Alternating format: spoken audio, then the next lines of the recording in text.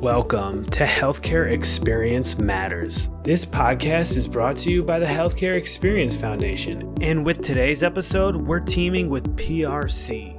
This podcast is dedicated to transforming the healthcare experience so that every person can receive and deliver the best care. Hello, everyone. Welcome back to Healthcare Experience Matters. I'm your host today, Casey Callanan, podcast director here at the Healthcare Experience Foundation. We have a familiar voice joining us today. She is Katie Owens. Of course, she is the president here at Healthcare Experience Foundation. And joining us as well today, I am super excited to welcome you all to Michelle Brady. She is the Chief Experience Officer with My Michigan Health. I'm going to have her kind of kick this conversation off by simply just introducing herself and telling us a little bit about what her professional role there entails. Well, hello, everyone. I'm so excited to be here and to be part of this. I've listened to many of your podcasts, so excited to be with you.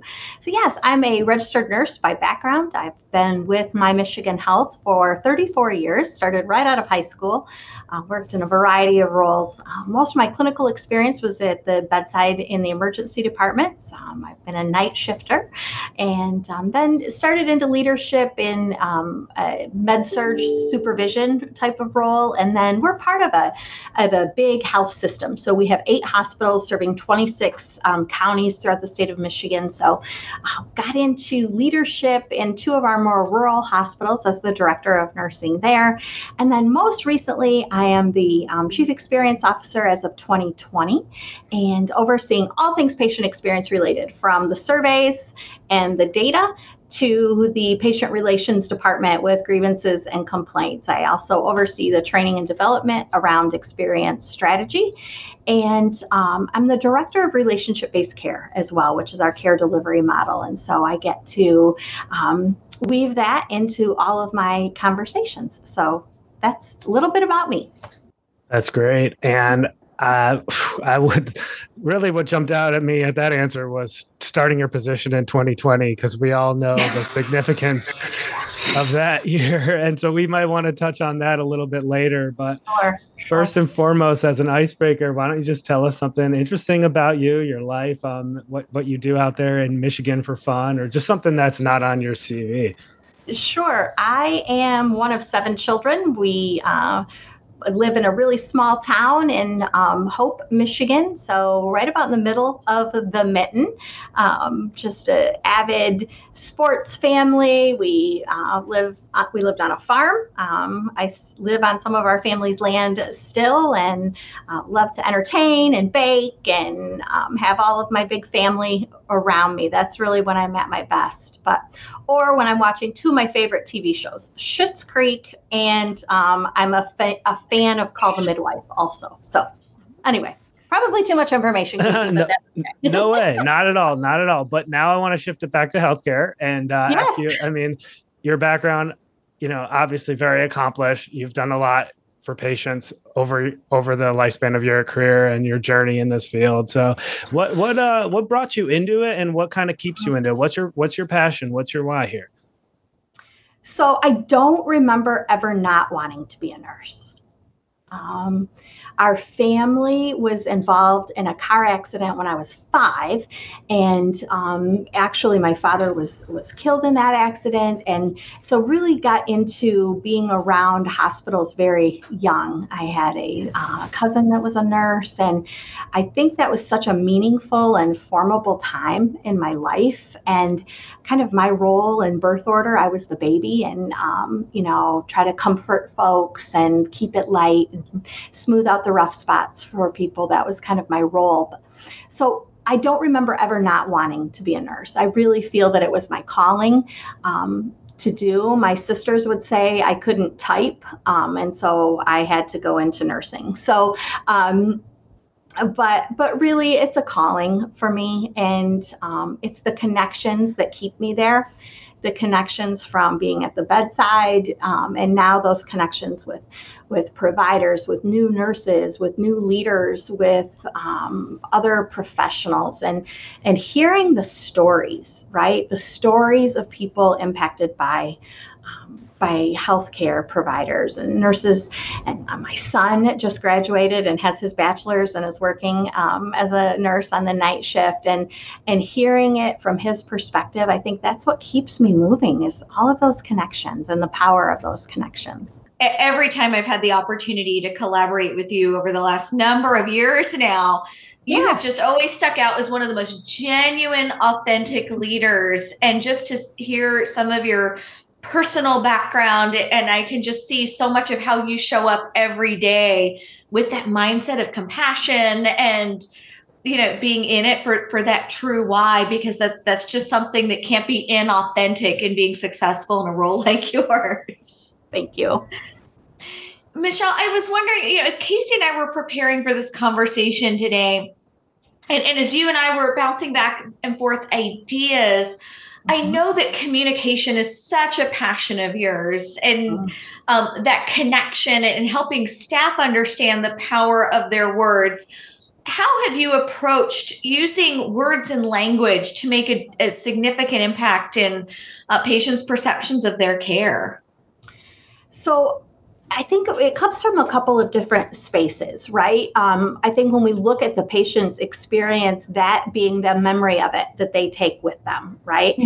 And as a leader, we come up with scripts and tactics, right? And strategies. You know, often I hear, Michelle, what's our strategy? What's our strategy? Well, I can give you best practices, right? From, you know, the greats of Quint Studer and keywords at key times and all of these best practices. And what I've found is folks come to me then and they'll say, Michelle, we're doing everything you gave us on the list, right? We're still not moving the dial. And then I'm like, okay, how are you doing it? How do you show up? And as we watch and we mentor and we talk and have these conversations, it's an aha to me. It's not what we're doing, it's how we're doing it, right? And the words that we use and how we say the words, right? So, you know, I think about patients coming into healthcare at a very vulnerable space, right? And they're craving connection. At that time, they want to connect.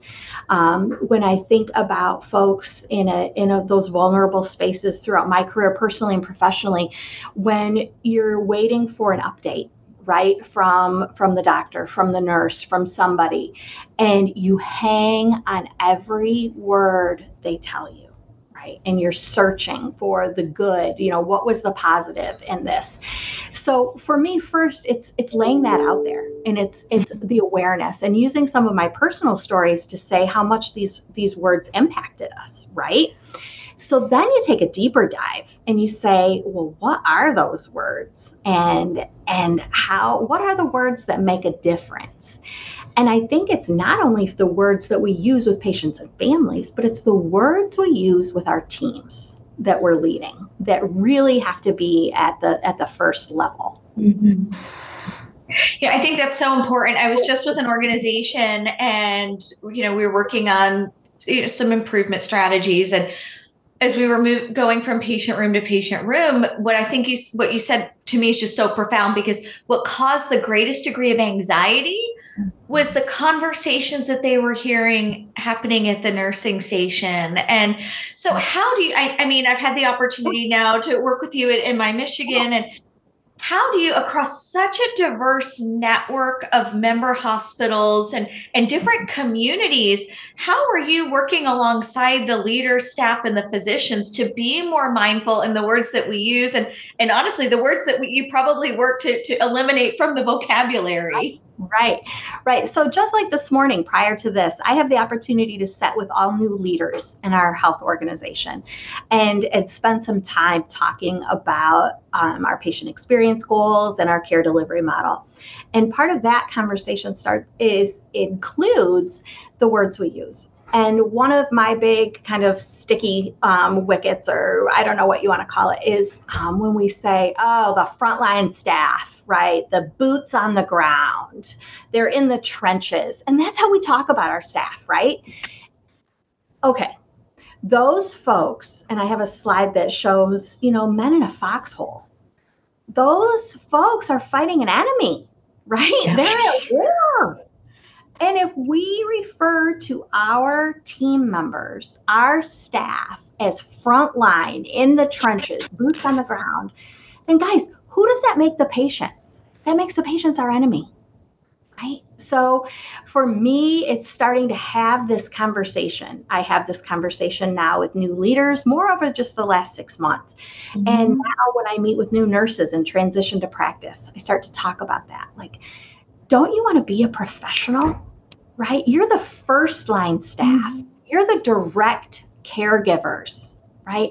You are at the bedside, right? You're not in the trenches in X-ray. You are the person performing the imaging that will determine someone's course of treatment, right? How do we think about ourselves? And we think about a workforce that's burnout, been through a pandemic, right? Been through this social polarization. Mm-hmm. That we have to be careful of how we talk about ourselves, or we start to believe it, right? And so I think for me, I'm on kind of a mission to raise just the awareness, right? Those words matter. How we talk about our staff, and then how we talk about the patients, right? Can you call them by their name instead of their room number? It's very simple, right? Key strategy, right? and using words like, I'm here for you. Mm-hmm. My name is Michelle. I'll be your nurse for the next 12 hours. I'm here for you. How about that for reassurance at a time when 96% of patients have great fear? Right. I've got your back. Oh, who do you have with you? Oh, this is your daughter, Katie. Katie, just so you know, I'll be your mom's nurse today. I'll be back tomorrow. I've got you. Right. Mm-hmm. I can say, my name is Michelle. I'll be your nurse for the today. Let me know if you have any questions. Right. It just feels different. Mm-hmm. It just feels different. It absolutely does. And it role models, and everybody wants to be a part of the winning team, and they want to know that they have the best team taking care of them, because at the end of the day, they are the most important person walking through your doors in their lives and in their families. And Michelle, something else that you just said that I'm going to pre-ask you to rejoin us about, because what you're describing is something we're working really closely on, which is the intersection of health equity and the experience.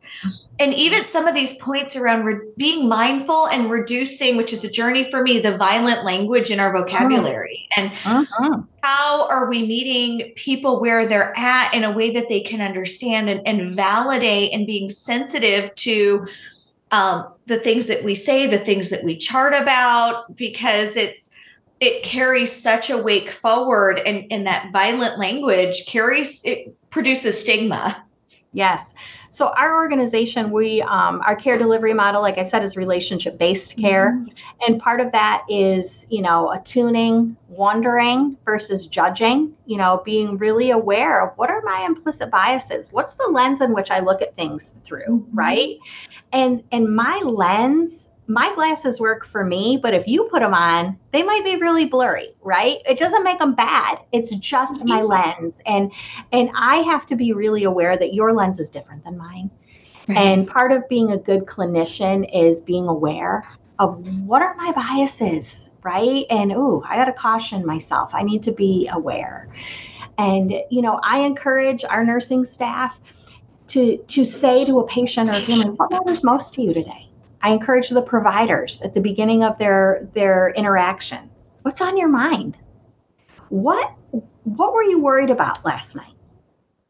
And to try to make it more about them and what their agenda is and what's important to them. Because if I don't know what's important to you, and I don't at least ask what I think is important, you're not going to hear. So that respect for everyone's worldview and that person-centered care, and how extraordinary that you have the opportunity to connect those dots and impact so many lives. Really try. Sometimes I feel like I say I'm like a Rottweiler trying to get through the cat door. I'm trying to just listen to me. Just give me 2 minutes, right? So just that analogy is so powerful right there. Yeah. I'm getting all of our listeners right now can just see that imagery. Sure.